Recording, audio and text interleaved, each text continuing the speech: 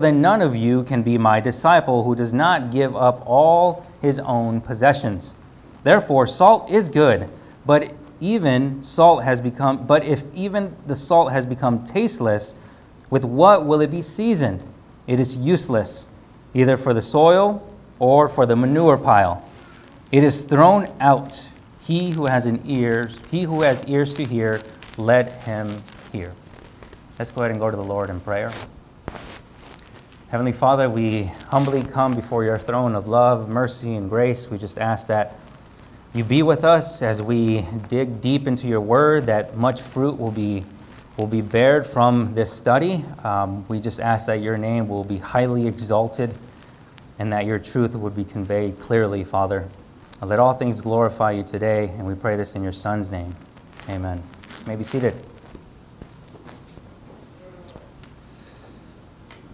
Well, it has been said that our journey in walking with the Lord is at times one of the most difficult walks that we may ever have to do.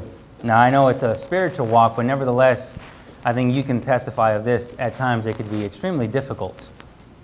We're not promised a happy life in accordance to what the world considers happiness. An example of this, we see this from the Apostle Paul, where he faced much affliction just about everywhere he went. And so that certainly was the case for him. We actually, if we're promised anything, we are promised persecution because of the one who we are following. This is a hard sell for those who come through the doors of the church and hear the gospel message. The cost of following Christ and promised persecution is a hard sell for an unbeliever. And even those who have professed Christ and even at times linger around the faith by having committed their full life and surrender to the Lord Jesus Christ. The Christian life is a life of a constant self-denial. This is considered to be the battle that we fight on a daily basis. This is the battle of the flesh and the spirit, and we know that is always raging on within us. Christianity is often mocked by the world. We are seen as foolish individuals. We face opposition at just about every single corner because of our faith, wherever we go. So why do we do it? Why do we continue on this journey with Christ? Why? Simple. It's because he's worthy of all of it. He is worthy of all of it and much, much more. For the true follower of Christ, we understand that this world is not our home. As servants of Christ, we are not greater than the Master. We bear these things because our minds and our souls have been reconciled, and no longer are we fixated on the things of this fading world. Those things are no longer attracting to us. Much more, we are fixated on Christ and the things that are eternal. This world is passing away. We understand that. We understand that our time here is like a blinking of an eye compared to eternity with our Creator. We have counted all things as lost, and our citizenship is not of this world. We are now, by the mercy of Christ, simply passing by until we reach our glorious destination. Either when we just sung this, until he comes back or he calls us home, right? Those are the things in which we are fixated upon. And so if you take a look at our main text today, that's what we're going to be. This is the cost of following Christ out of Luke 14. Now, in verses 25 through 27, I have laid out, if you're taking notes, 25 through 27 will be considered the condition. 28 through 32 is the clarification, and 33 through 35 is the condemnation. And we immediately go to verse 25, and it says, "Now large crowds were going along with him, and he turned and said to them," and then he goes on, "If anyone comes to me and does not hate his own father and mother and wife and children, brothers and sisters, yes, and even his own life, he cannot be my disciple." And this was a pretty constant theme for our Lord Jesus Christ. It looked like wherever he went, there was always large crowds. Another way to interpret this large crowds is a multitude of large crowds consistently following the Lord Jesus Christ wherever he went. Large crowds are something that the westernized church really salivate for, right? They really just care about the large crowds. It's extremely appealing for them, but the Lord Jesus Christ was never concerned about the size of the crowd. He always cared about one thing. He was concerned mainly of the heart of the follower within the crowd. And we see an example of this. If you have your Bibles, turn with me to the Gospel of John. John chapter 6, we see another example of this. John 6:48 through 68. This is going to be a pretty lengthy passage, but I feel it's important for us to go over it. Here's yet another scenario where there is a large crowd after the Lord Jesus Christ. And in the context of this, he just finished saying that he is the bread of life. And of course, the Jewish people were grumbling about him, and he's over here saying that he is the bread that came down out of heaven. And the Jewish people are having a hard time with this saying, this teaching from the Lord. And we pick this up in John 6:48. And he says, I am the bread of life. Your fathers ate the manna in the wilderness and they died. This is the bread which comes down out of heaven so that one may eat of it and not die. I am the living bread that came down out of heaven. If anyone eats of this bread, he will live forever. And the bread also which I will give for the life of the world is my flesh. Then the Jews began to argue with one another, saying, how can this man give us his flesh to eat? So Jesus said to them, truly, truly, I say to you, unless you eat the flesh of the Son of Man and drink his blood, you have no life in yourselves.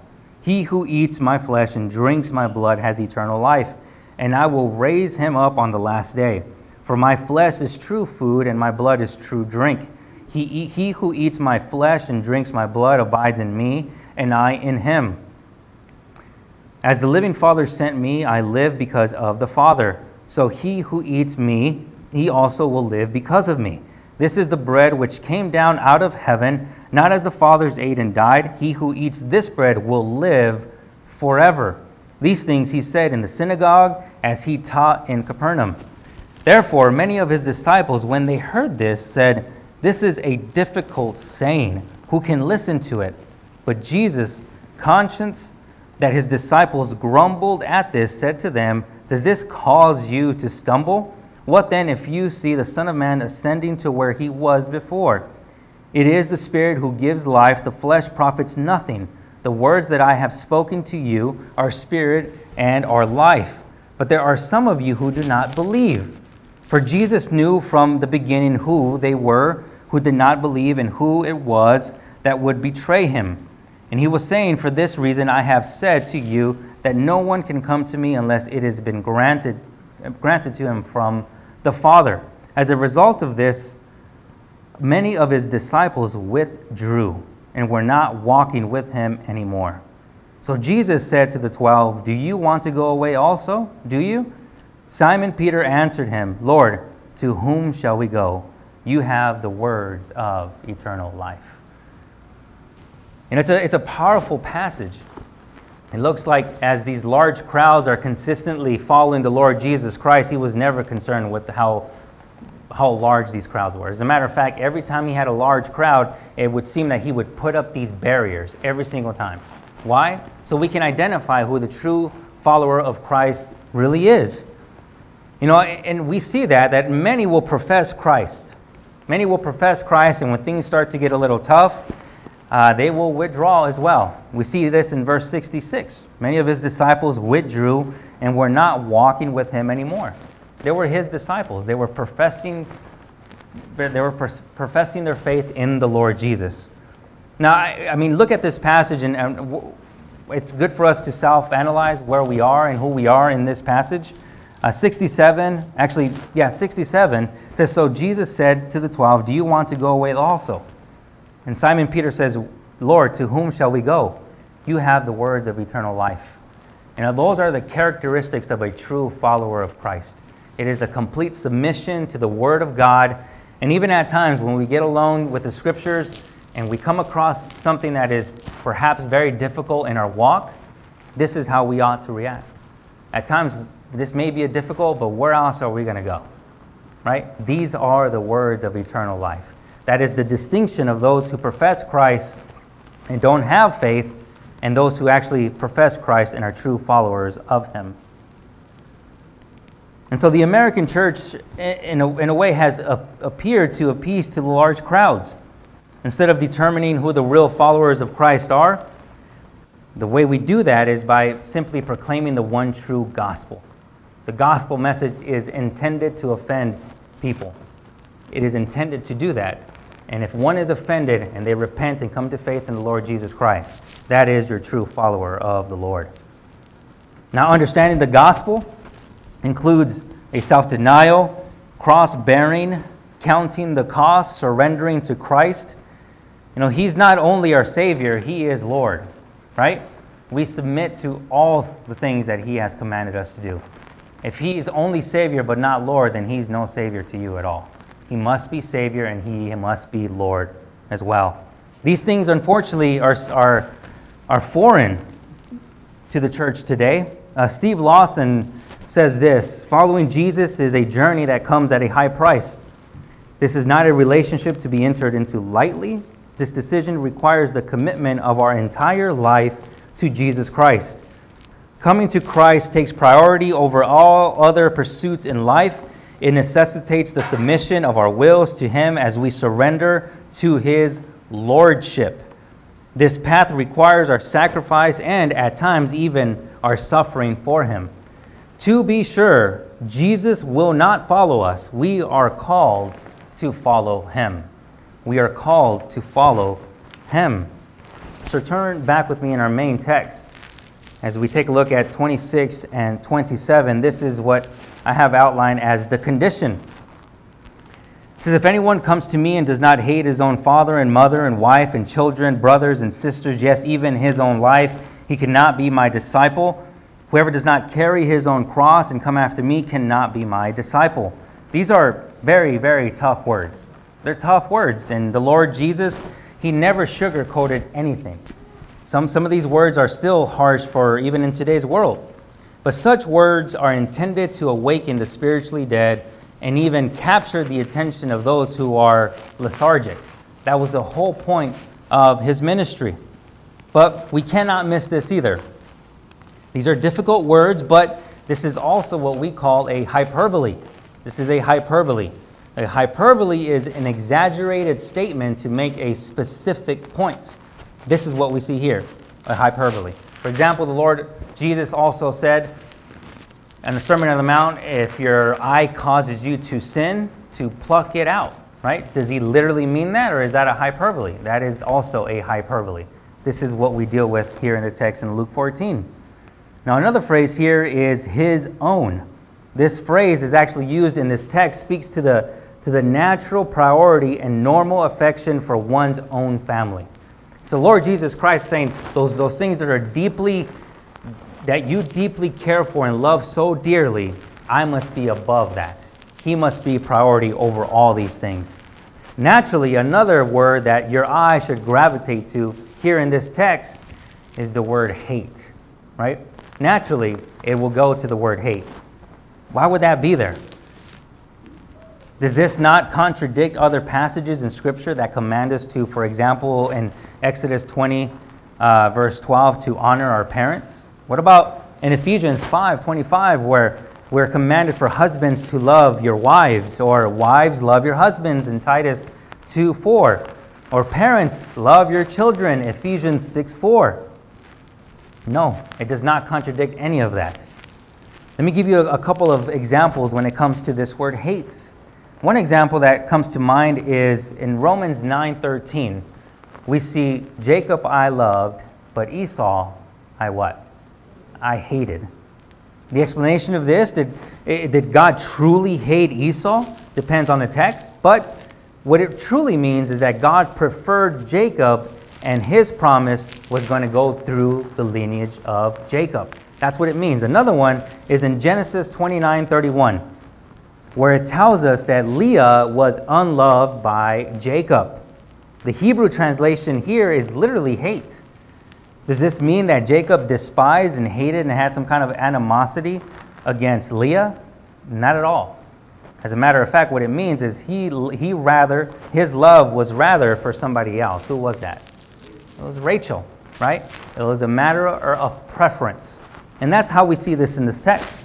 How do we translate it here? In the same way, because the Lord ought to be first placed in our priority above all things, all other things in comparison to Christ are to be looked at as a lesser love. A lesser love. And we understand passages that tell us to love the Lord with all our heart, mind, soul, and strength. And we can see the gap between all the things that are on this side that we have an affection for and the love that we ought to have for Christ. There needs to be a gap there. There needs to be a separation. The Lord Jesus Christ needs to be number one and priority in our lives. Now, another thing that he's saying in the text here is we can't escape the fact that this gospel is going to bring tension even within the family home. Turn with me to the Gospel of Matthew. Matthew chapter 10. We get a little bit of a glimpse of this. Matthew 10, 34 through 39.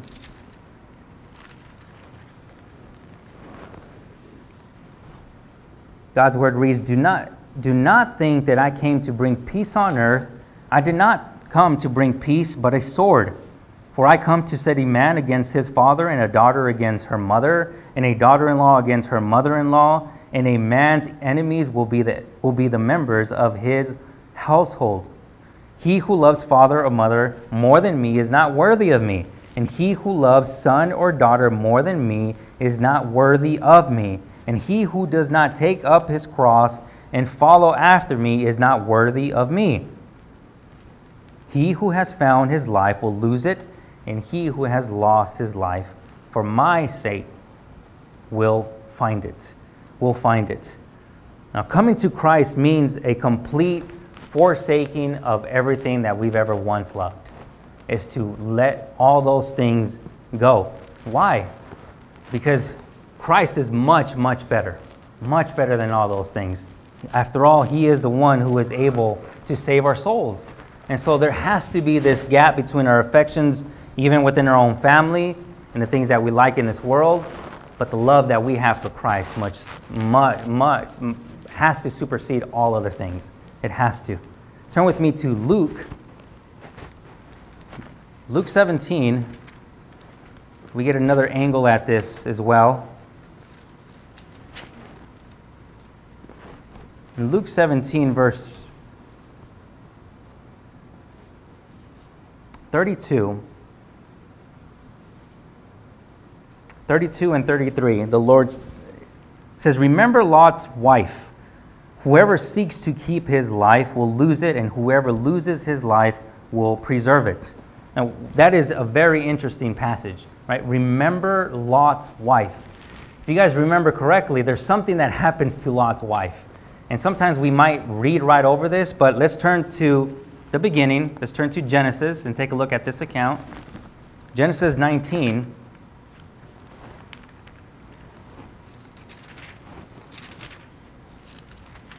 Genesis 19, 15 through 26, we see what happens to Lot's wife. Again, that would be Genesis 19, 15 through 26. This is obviously the account of judgment finally coming upon Sodom and Gomorrah. And now there's a rescue mission for Lot and his family and his wife, and it's to get them out as quickly as possible. And we pick this up in verse 15, and it says, When morning dawned, the angels urged Lot, saying, Up, take your wife and your 2 daughters who are here, or you will be swept away in the punishment of the city. But he hesitated. So the men seized his hand and the hand of his wife and the hands of his 2 daughters, for the compassion of the Lord was upon him. And they brought him out and put him outside the city. When they had brought them outside, one said, Escape for your life, do not look back, do not look behind you, and do not stay anywhere in the valley. Escape to the mountains, or you will be swept away. But Lot said to them, Oh no, my lords, now behold, your servants has found favor in your sight, and you have magnified your loving kindness, which you have shown me by saving my life. But I cannot escape to the mountains, for the disaster will overtake me, and I will die. Now behold, this town is near enough to flee to, and it is small. Please let me escape there. Is it too small, that my life may be saved? And he said to him, Behold, I grant you this request. Also, not to overthrow the town of which you have spoken. Hurry, escape there, for I cannot do anything until you arrive there." Therefore, the name of the town was called Zoar. The sun had risen over the earth when Lot came to Zoar. Then the Lord rained on Sodom and Gomorrah brimstone and fire from the Lord out of heaven. And he overthrew those cities and all the valley and all the inhabitants of the cities and what grew on the ground. But his wife from behind him looked back, and she became a pillar of salt. That quickly, she became a pillar of salt. I think the obvious question is, why would she turn back? Why? I think the obvious answer is that there was still an attachment in her heart, and there was an attachment to the city, and she could not let go of that. Friend, we must not look back either. We cannot look back. You know, for Lot's wife, there was some kind of attachment to Sodom. Turns back to look because, you know, that's where her heart really was. In the midst of her life being preserved, she couldn't help but to look back at her previous life. You know, failing to cling to the Lord, who was in the process of preserving her own life, and that wasn't enough. For her, she had to look back once more. Again, friend, we cannot look back. The life that we once had is nothing in comparison to our new life in the Lord Jesus Christ. We have everything we need in the Lord Jesus Christ. We see this, Paul writes this in Philippians chapter 3. Yeah, turn with me there. Philippians 3, 7 through 11. And Paul writes this. Paul, obviously, we get a little bit of this background. Actually, in verse 2, we'll start in verse 2. That way we get a glimpse of his previous life and his new life. And Paul writes in verse 2 in chapter 3 of Philippians, it says, "Beware of the dogs, beware of the evil workers, beware of false circumcision. For we are the true circumcision, who worship in the Spirit of God and glory in Christ Jesus, and put no confidence in the flesh. Although I myself might have confidence even in the flesh, if anyone has a mind to put confidence in the flesh, I far more. Circumcised on the 8th day, of the nation of Israel, the tribe of Benjamin, a Hebrew of Hebrews, as to the law, a Pharisee, as to zeal, a persecutor of the church, as to the righteousness which is in the law, found blameless." But now we turn the corner in verse 7. "But whatever things were gained to me, those things I have counted as loss for the sake of Christ. More than that, I count all things to be lost in view of the surpassing value of knowing Christ Jesus my Lord, for whom I have suffered the loss of all things, and count them but rubbish, so that I may gain Christ. I may be found in him, not having a righteousness of my own derived from the law, but that which is through faith in Christ, the righteousness which comes from God on the basis of faith, that I may know him, and the power of his resurrection, and the fellowship of his sufferings, being conformed to his death, in order that I may attain to the resurrection from the dead." That's exactly how Paul viewed all the other things that he accomplished as a Pharisee. Here, he counts all those things as loss. He says, I count them but rubbish. The Greek word there is skubala, which comes manure. I count all those things, they're basically manure when it comes in comparison to the Lord Jesus Christ. That's how he viewed it. Now, this type of sacrificial life of true counting the cost and committing your life to the Lord is a sacrificial life, and evidently it will bring forth persecution. It will bring forth persecution. This is why the Lord states, whoever does not carry his own cross come after me cannot be my disciple. The cross here is signifying death. In a sense, it's saying, are you willing to even die for the Lord? Willing to die for Christ is understanding the preciousness of salvation. One of the statements I don't like very much is when, especially from the unbelievers, is when they say, this is my cross to bear. It's not.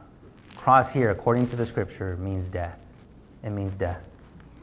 It means even a willingness to die for the Lord.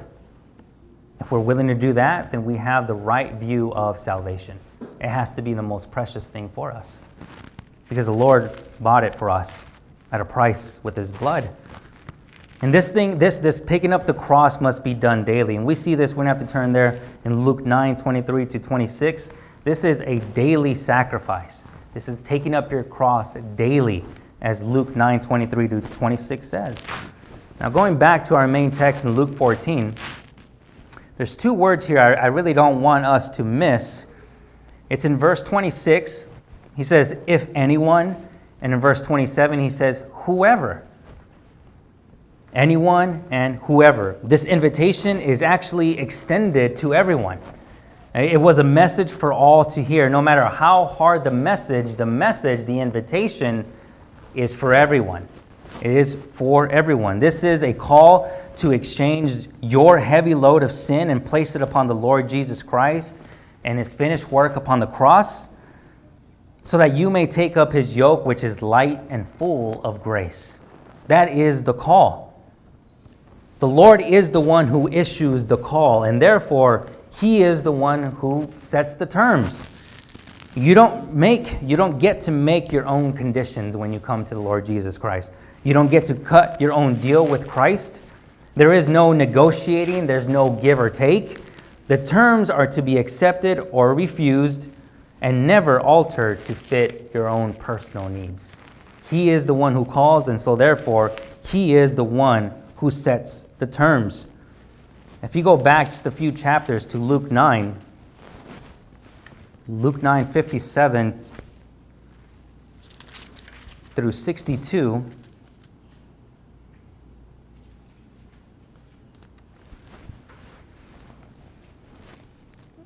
it says, as they were going along the road, someone said to him, I will follow you wherever you go.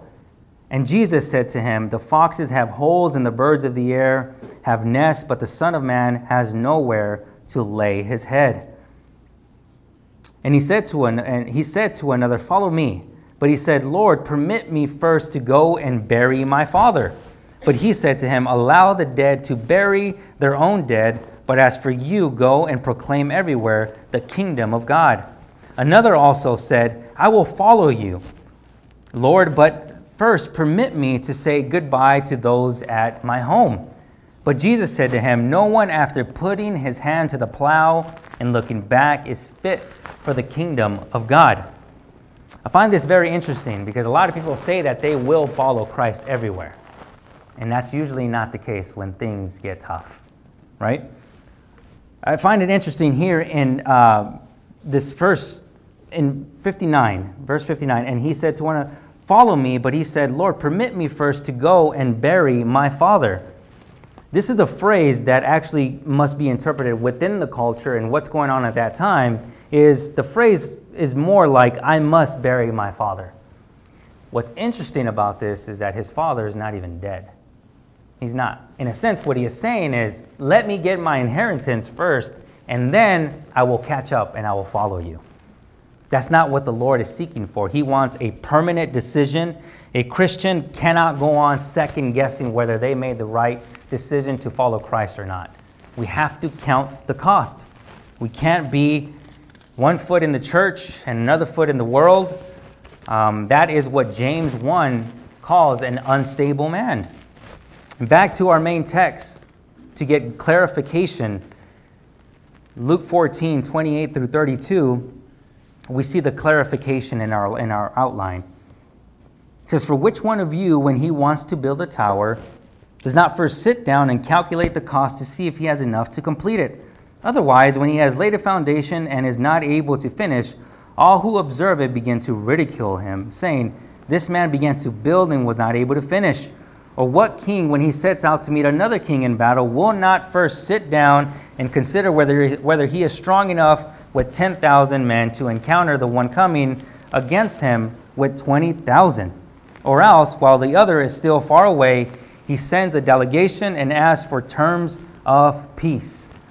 So what does this look like? This looks in regards to a builder who unfortunately did not count the cost before building the tower. And then the Lord Jesus also gives an example of a king gearing up to go to battle.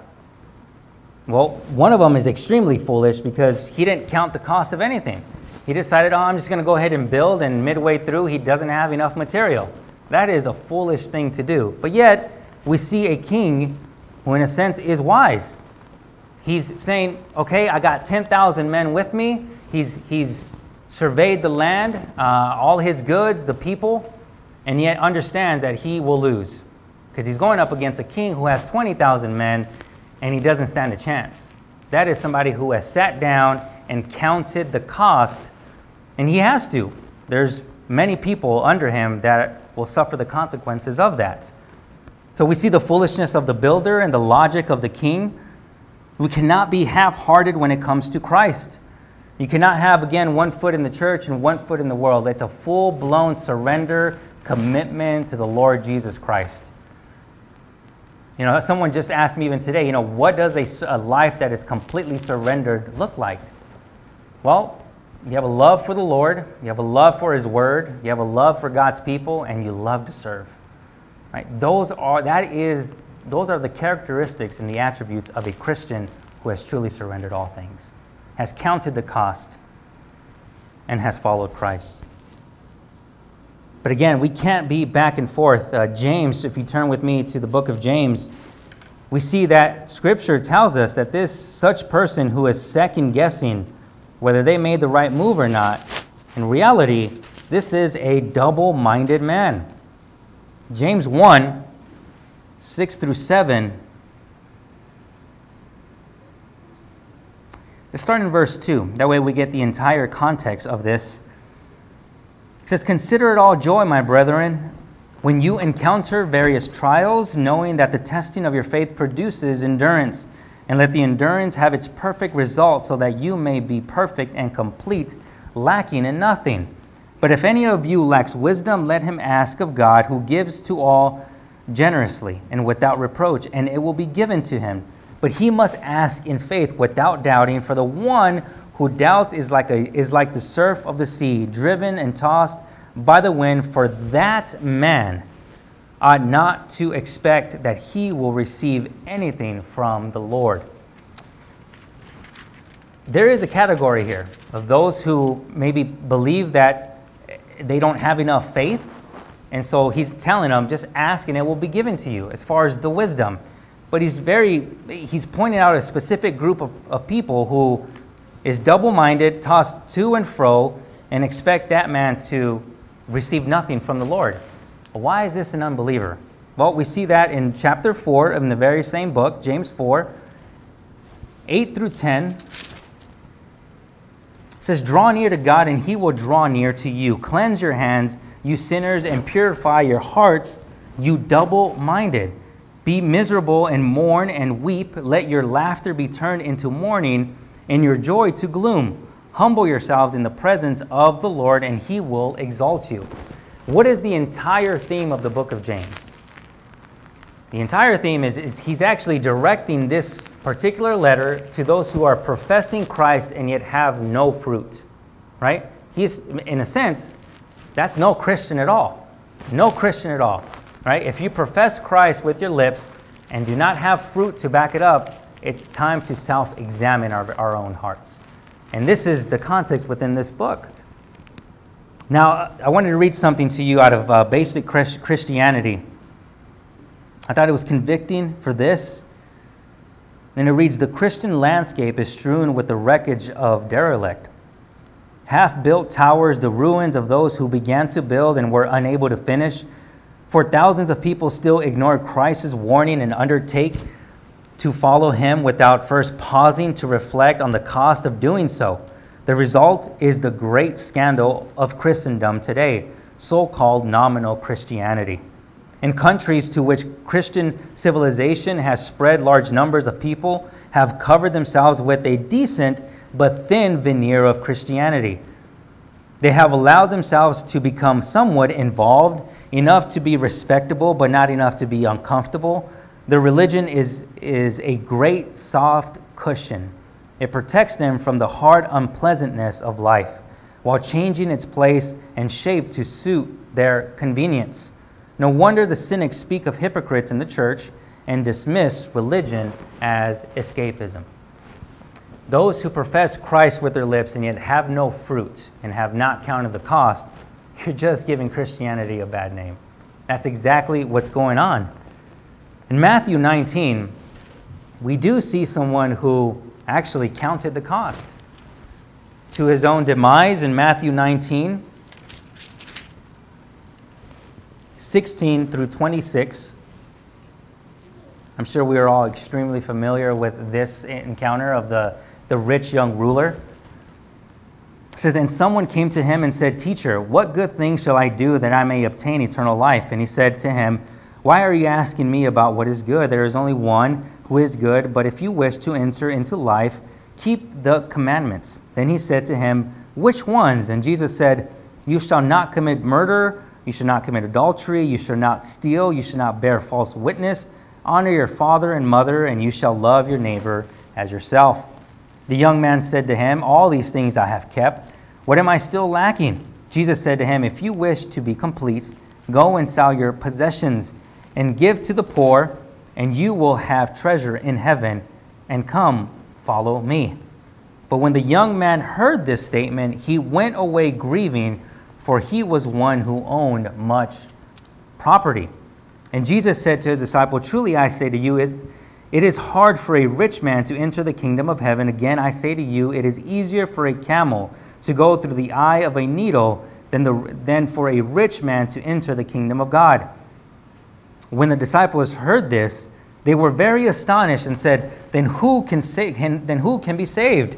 And looking at them, Jesus said to them, 'With people this is impossible, but with God all things are possible.'"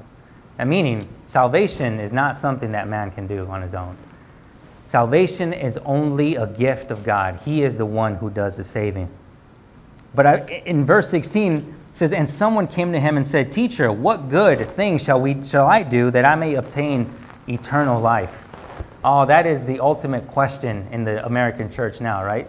I mean, if they were to get this, that you should pray this prayer, right? Pray this prayer or walk down this aisle and you will have eternal life.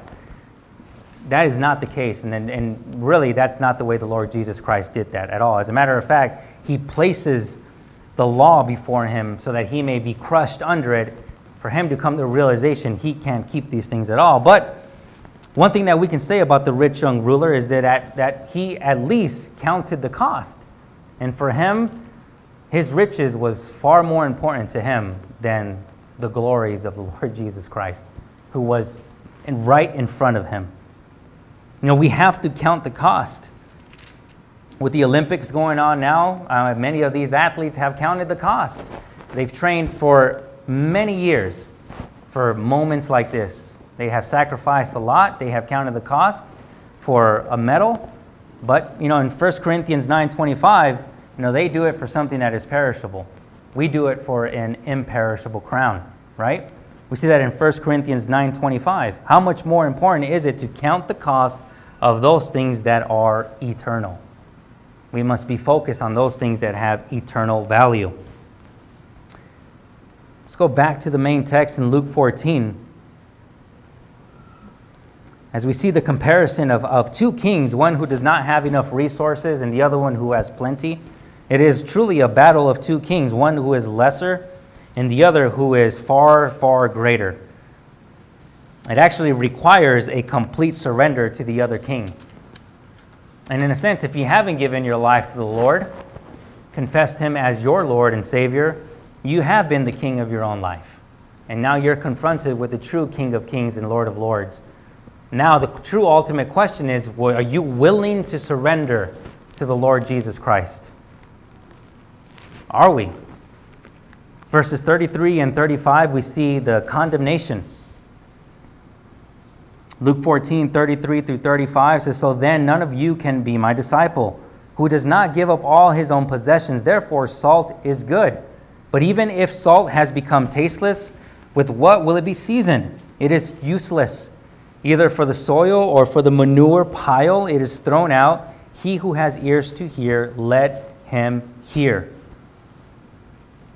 Those who are unwilling to lose their lives and gain it in Christ will, in a sense, stand condemned.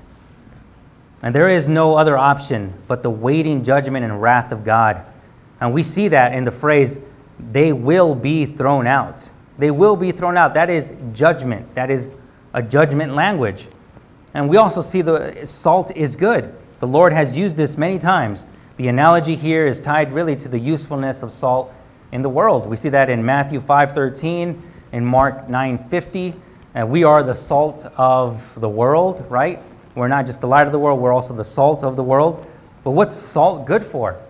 Well, it's good for taste, right? But there's another thing that it's good for. It's actually used for a preservative.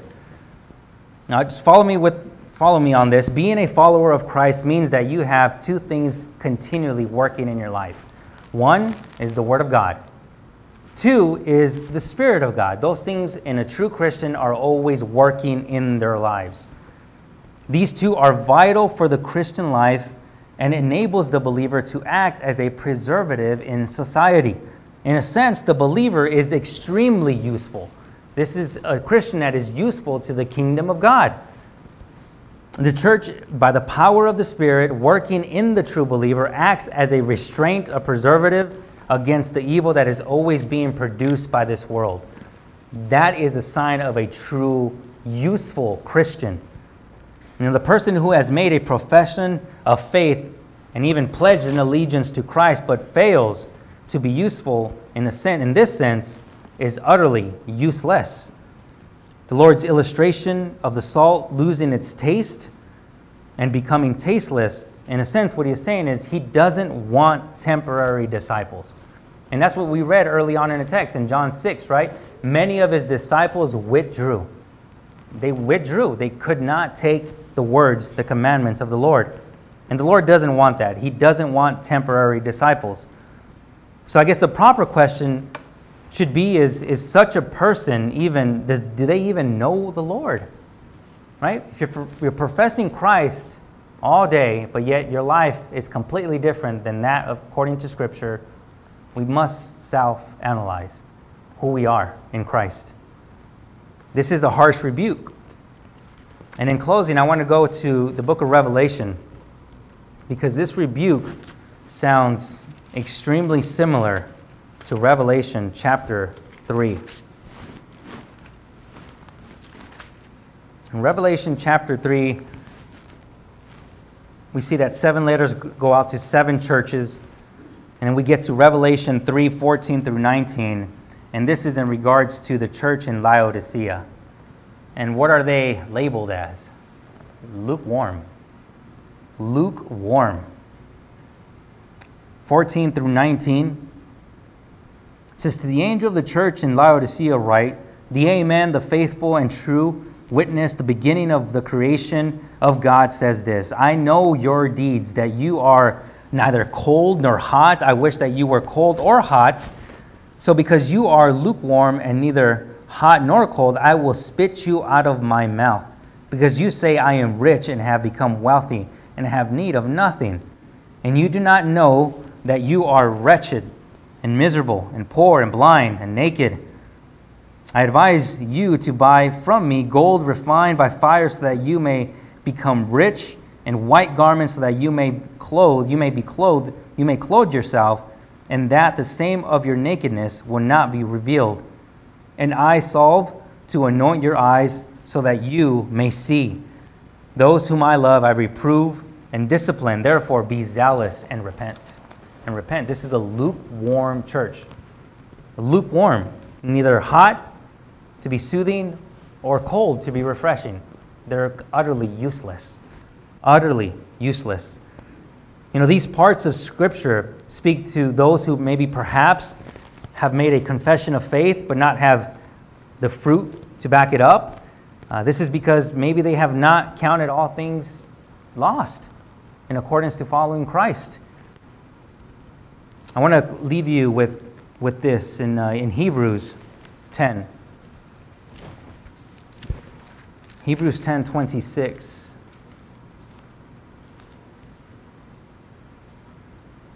Through 31. The book of Hebrews is written during a time of persecution by Nero.